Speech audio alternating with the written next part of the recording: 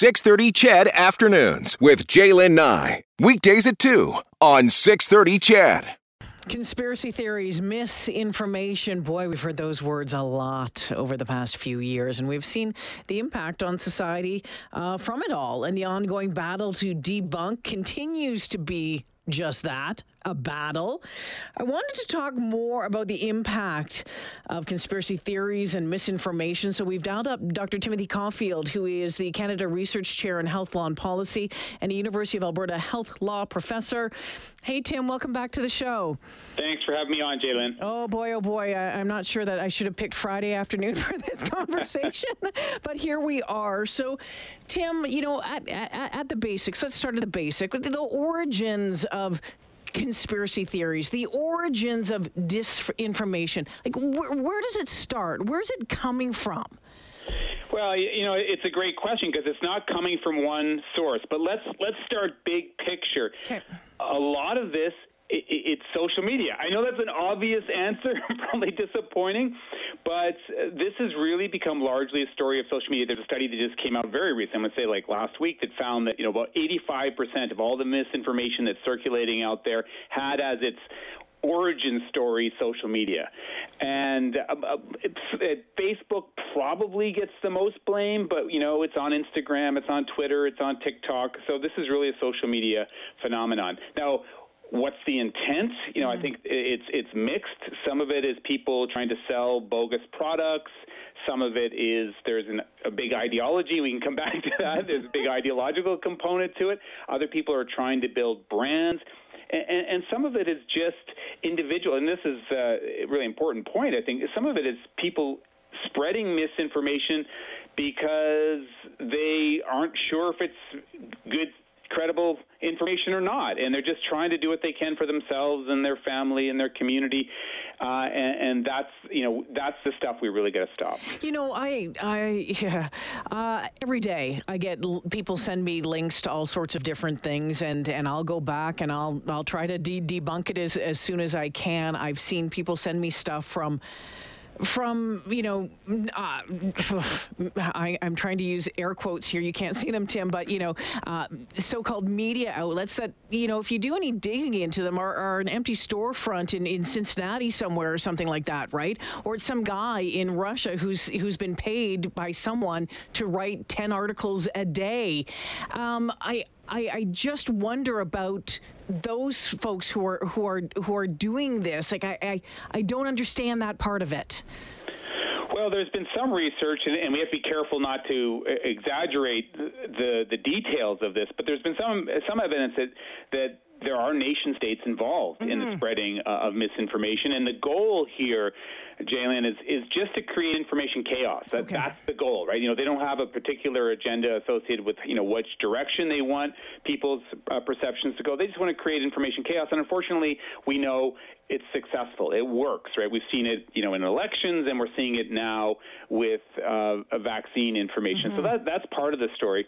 Another part of it, as I said before, and we shouldn't downplay this, is people are trying to sell stuff. You know, Mercola, Dr. Mercola in the United States, has created a huge multi-million-dollar industry selling supplements, and he does that in part by scaring people about vaccines with lies. And so, you know, that's a big part of the story, too.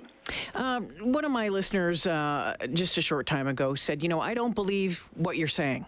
This is a text to me. I was talking about the vaccination rates going up after Wednesday's announcement, and goes on to say, I don't trust the government and I don't trust you in the media either. I'm not an anti-vaxxer. I'm just tired of the changing stories.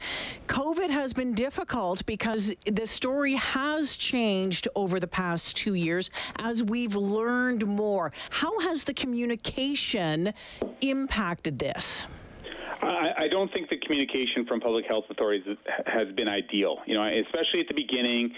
I think it's always a mistake to be dogmatic when we know the science is evolving, and that's, I think, what happened early days, because you lose trust. And there's actually evidence to back that up, by the way. You know, the public want us to be open about the uncertainty, and they want you know, the public health community to tell them what the science actually says.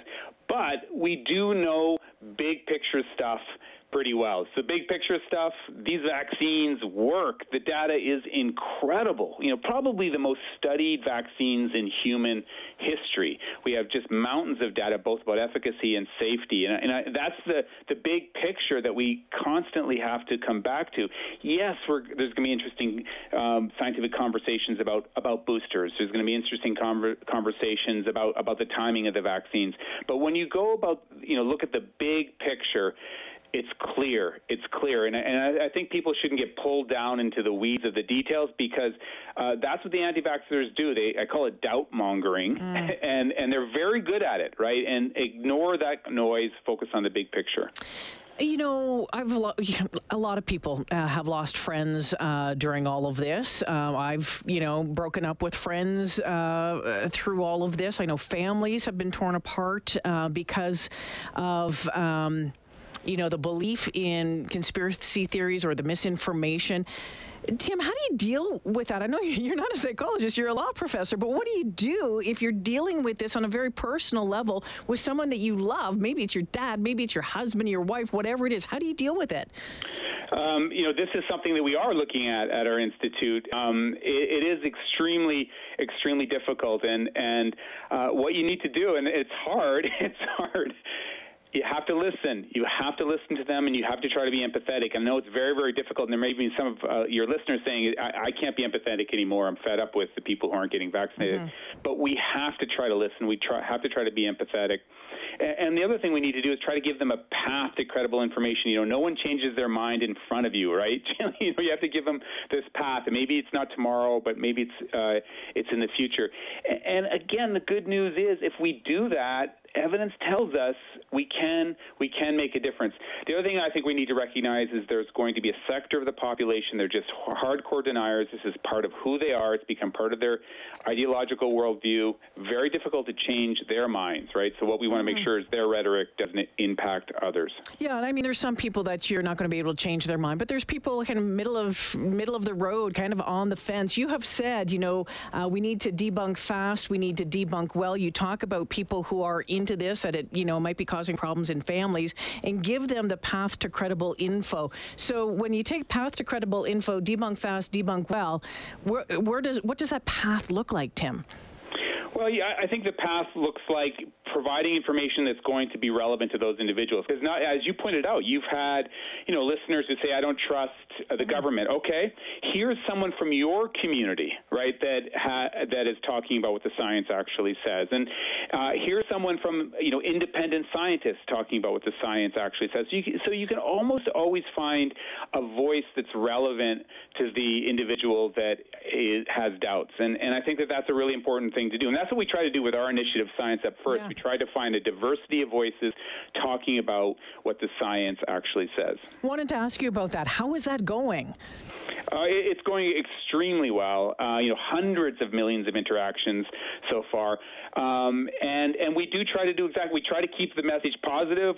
We try not to get pulled down into the weeds. And the other thing we try to do is make sure that we have really independent scientists assessing the credibility of the information that we're providing, so people can go to it and they can trust what's being said.